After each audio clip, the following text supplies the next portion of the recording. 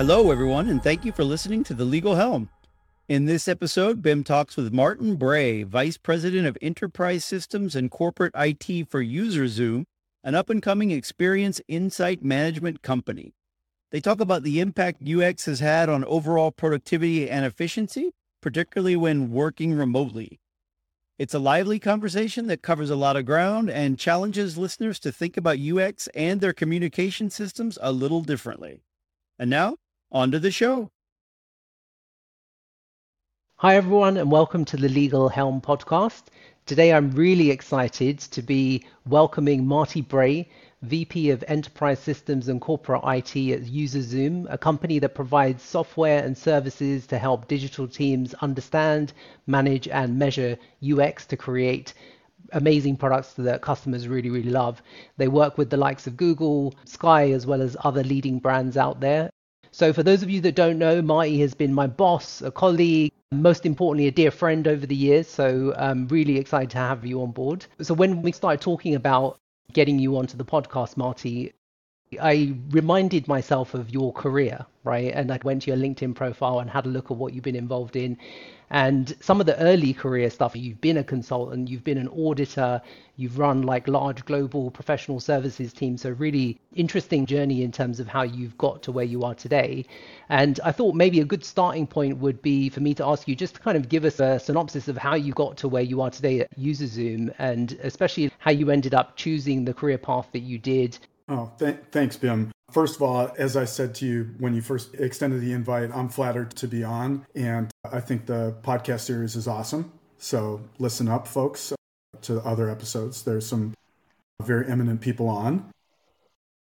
In terms of my career, I think if you get a liberal arts degree for your university education, you end up going into generalist kind of roles and learning a lot as you go through your career. I feel like maybe in hindsight, there's more logic to the career path than there was foresight to it, but was fortunate to start working as a consultant back in the days when you didn't have to have a computer science degree to get into systems consulting. The added bonus with working with computers was you didn't just decode the text and understand the meaning, you could actually make the machine do things. And I found that very intriguing. So, kind of transitioned from writing and testing the code modules that were assigned to me to managing a small team of people that were doing that, designing the modules that other people would write, managing larger projects, and then managing businesses of projects. My current role is actually a bit of an aberration. I'm kind of the internal IT guy rather than the services person that's out there working with end customers. But that's actually because UserZoom wanted to get a consultant in to basically be an internal consultant for the company so that we can achieve scale and work smarter instead of harder. Fantastic. Thank you for that. That's really insightful in terms of your journey and very interesting. So you kind of touched on the fact that you've been involved in this professional service delivery model and in fact started out as a consultant. So I'm guessing that gave you a good grounding in terms of understanding some of the challenges of general consulting models and delivering them at scale. Obviously, our interaction started when we met at Thomson Reuters, when you were heading up some of the global services efforts there, rolling out some of the big best of breed systems to large law firms across the world. So I'm interested to kind of dig into that a little bit and just kind of learn from you in terms of what's your starting point? Like, what do you do when you go in day one, and how do you start to think about what your approach is going to be, what your strategy is going to be able to put the right things in place? What kind of things do you do on day one to kind of help you achieve that? Yeah, a great question. I have moved around a bit in my career, and that brings a lot of different challenges. Every time you start a new role, there's that very scary initial period of like, oh God, what have I gotten myself into? So you come in with a bit of a kit bag, but I think the first thing you want to do is talk and listen to people that have been part of the organization for a while to understand where the organization's at and how it got there, right? There's usually a reason why things have ended up in the shape that you find them. And so I guess that's my first suggestion is be humble and listen more at first than to preach or talk, to kind of get a good calibration of where the organization's at. Depending on how senior the level is that you get brought in, the honeymoon period is not usually left for too long before people start expecting you to make some sort of change and improve things. So, use that golden period to learn as much as you can, because the next set of things are probably going to be some of the most consequential things that you're going to do. I think it's also a matter of reading the people.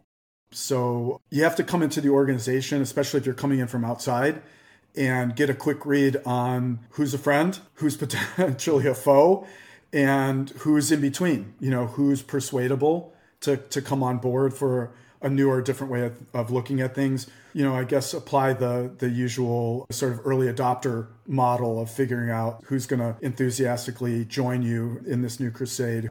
Do what you can to get those allies to help you, build strength, and maybe adjust your message behind some of the kit bag of stuff you want to bring in to sort of change or start to mold where the organization's going. I'm guessing that part of it, like kind of moving on to like that starting point to then really getting into the weeds, is when you kind of start to uncover some of the challenges, right? Just that whole navigation of issues that can come up. So I know that one of the things that I really do that really stands out with my experience of working for you when we were at Thomson Reuters was you were always willing to go and sit next to a customer during key moments of a project, right? To go and understand the dynamics and go and make sure that they had a very good experience. And that customer service element of your approach really kind of stood out to me. So I'd love to learn a little bit more about why you take that approach, what you see in terms of the benefits of doing that. Well, thanks for pointing that out, Bim. I think it's something that I picked up from working for Arthur Andersen and for Booz Allen, where partners weren't necessarily out at the client every day, but they were out there frequently. And it was very much a relationship. And I used to joke with people that I traveled for two reasons. One is to help get the next project sold or the next set of projects sold. And the other reason was dealing with all the problems that came up on the projects that were already sold. It was always easier to engage during the project cycle when things got challenging if you already had developed a relationship with people during the sales cycle. And even if you hadn't, the problems were going to go a lot better if you had some kind of personal connection with the people and they knew that you cared, that they could literally see how you were thinking through the issues, how you were trying to work your organization to get their needs met, and that you were going to do whatever you could to try and get that solved. So, to be honest, personally, I just found that to be the most fun part of the job, is actually being out there, even though sometimes it was challenging. But I think nothing replaces that human connection, especially if you're selling and delivering services. So apart from not gathering a mass load of air miles, which you're obviously missed out on during the COVID period, what would you say are some of the things you miss about being on the road? Like, I know that one of the things that I miss is that when I would be on site and I would be sitting next to somebody who's having some challenges, you could learn a lot just by the way that they interacted with software, right? And I'm kind of keen to learn, like, based on like your experience over the last couple of years with COVID, what's changed from that perspective in terms of you being able to still deliver that same level of customer service? Like, are there any tips or tricks or things that you're doing differently? I agree. It's totally different when you can look at the problem together, and that certainly accelerates getting to a solution. But oftentimes, without seeing it from their perspective, you're impeded to even understanding.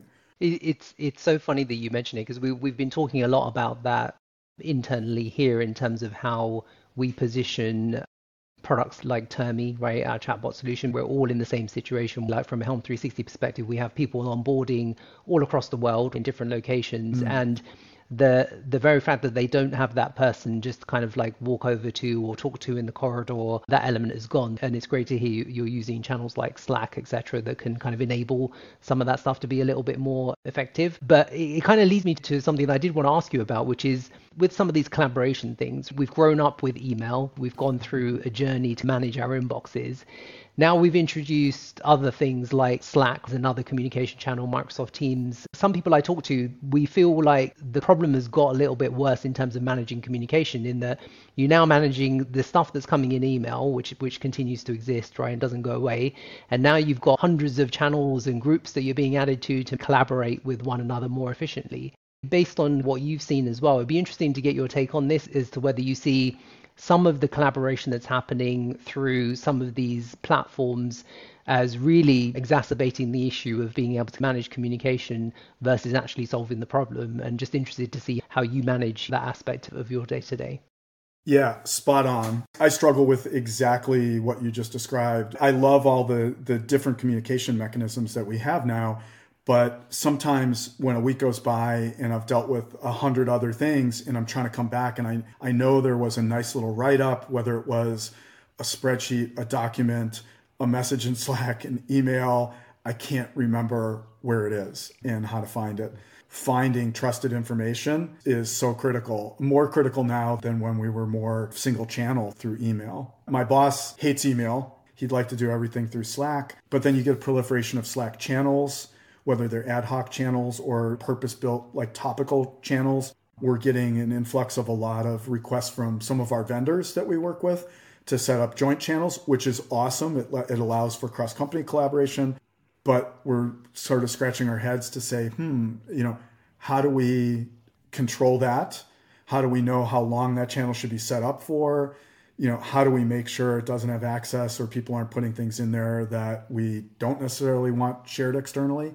So yeah, there's security issues and all kinds of issues. But a lot of times I'm stuck at just finding information I need to get back to.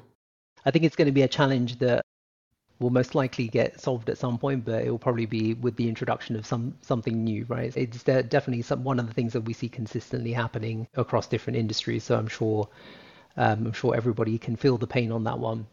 Just to kind of touch on that collaboration between you and external vendors or clients or whoever they may be.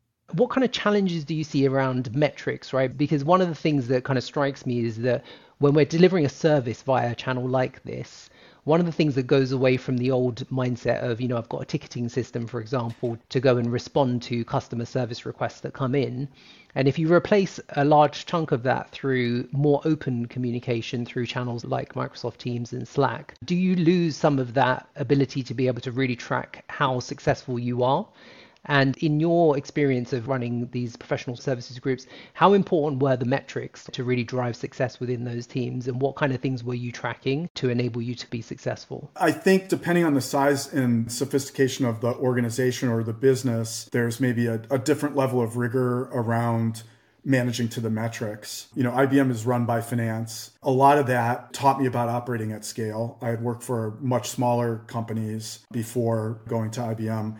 So that was a very seminal experience in my career. Wow, just applying metrics and teaching people the importance of them and that we were going to try and get to those and then fine tuning them over time. If I look at the company I'm part of now, it's a much smaller company and my instincts tell me that I want to challenge myself and my team to be measured by certain metrics. We're probably not quite there yet to make everything quite so metrics driven. A lot of what we're doing is innovative, so it's harder to measure and put sort of a stopwatch and metrics on that when you're trying to build something brand new that might have huge labor savings down the line. But I think still being informed and having a sense of like what you might need to mature toward is important. I do kind of feel that when you're not measuring things, it's easy to get sloppy. In some situations, maybe that's not a big problem, but any company that's trying to use services, as a key part of their business, you have to measure it. You have to measure it, whether it's customer sat or billings, profitability, how do we price things? I mean, there's just so many decisions that if you're not making them based on data, boy, you're really probably throwing darts at the board in the dark. Yeah, very, very, very insightful, actually. And I think the takeaway is really timing is everything. Metrics are good and needed, but the timing that you implement them is very key so that you don't put a stop to innovation, right? Like I think the innovation piece is a very good point that we need to be thinking about, that we don't want to stop the pace of innovation by throwing metrics that don't make sense at it. But when you get to the point where you really need to get consistency in the delivery and you want to scale delivery and all of those fun things, that's when the metrics really kick in and you want to make sure that those things are being managed. And how you deliver those metrics too. So I've got some familiarity with Termi, both the bot that can give you ad hoc answers and the dashboarding. And I think that's perfect, right? Like what metrics are relevant to your business may be different, and they may be different at different stages of your business. But having some kind of tool like that gives you dashboarding capabilities to know where you stand is pretty key. maybe a bot that can serve as some sort of digital concierge, if you will, to try to help you keep track of all the disparate information that is coming at you from all these different channels these days. I know you guys are onto something with that as a value proposition. Yeah, no, I appreciate that. To me, like metrics are really good, but we should not be pushing out metrics just for the sake of pushing out metrics. So they've got to drive something, right? Drive a decision or drive an action or whatever. And that's really what we've been trying to do from a Termi perspective. Appreciate you pointing that out. It kind of brings us on nicely to one of the things I wanted to touch on with you is around the user experience, because obviously with UserZoom and the kind of work that you guys do to help customers with that whole user experience piece of it, tell us a little bit about that and your view on how much user experience matters. Sure. I am a passionate believer that design matters. So it's actually kind of fun for my professional career to be aligned with that personal philosophy, whether it's the design of everyday objects, whether it's architecture or software design matters quite a bit. And more and more of our world is gravitating toward digital assets, digital experiences. So it's not just software companies that we end up working with, but anybody that has any form of a digital asset. And UserZoom basically provides benchmarking of your design. So, I think a lot of companies struggle with being able to try and quantify, back to your comment about metrics, how do we know how good or not so good our design is?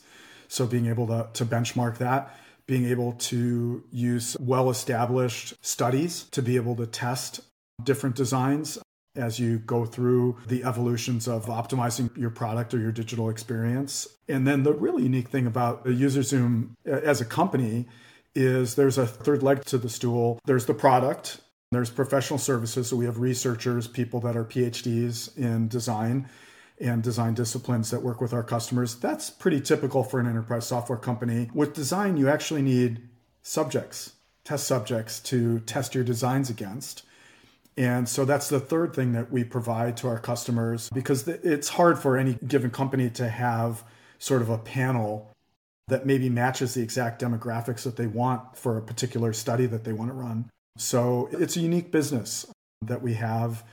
And I think it's something that people are realizing more and more is not a nice to have, it's a have to have. As we know from using good software and bad software and designing our own over the years, right, Bim? The customer's experience with the software is key. And a lot of times the underlying capabilities of the software just expressed, through the user experience one way versus another, make it a completely different success or failure in the marketplace. You're totally right. The way I kind of look at it is that if you need to spend time building lots and lots of training around a product, you've probably built the product wrong in the first place. So I love the work that you guys are doing on this in this space. I think it's so necessary, especially with enterprise systems as well. Like there's so much of that clunky system that's really feature rich, can do so many things, but fundamentally like nobody wants to use it and it's too difficult to use or really hard to kind of scale out a workforce that can use that software as well. Yeah, we've all suffered through mandatory to use bad software.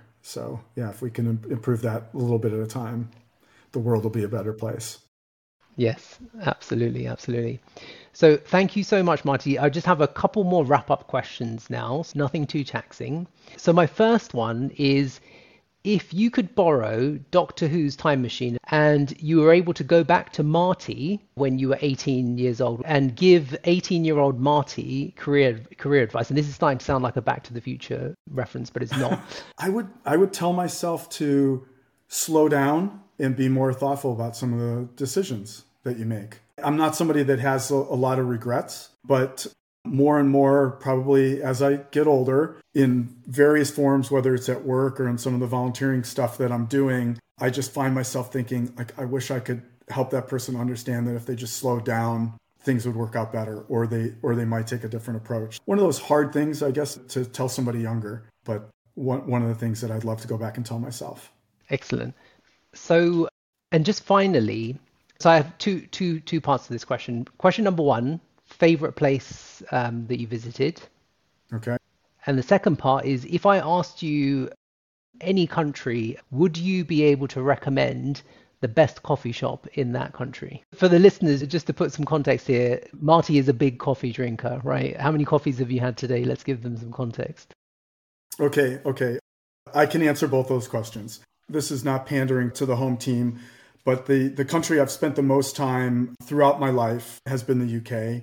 Don't know why, but I had an affinity for it. From college on, I did a junior year abroad over in the UK at Oxford and have visited personally and professionally since then. So maybe it's because I'm not big on foreign languages other than the Latin and the Greek, which I've also forgotten. I think you guys have a wonderful country, and there's lots of quaint and interesting things to do, and an amazing variety packed into such a small size. Thank you. The Queen will be very, very pleased to hear that, by the way. Yeah, it's sincerely meant. There's other places that I like, but I like the UK quite a bit.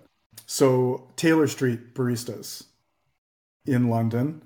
It's a place that Patrick Hurley, our good friend Patrick, introduced me to at some point. This was, I think, when they had just one shop and we were out visiting a client, and it was a little hole in the wall place.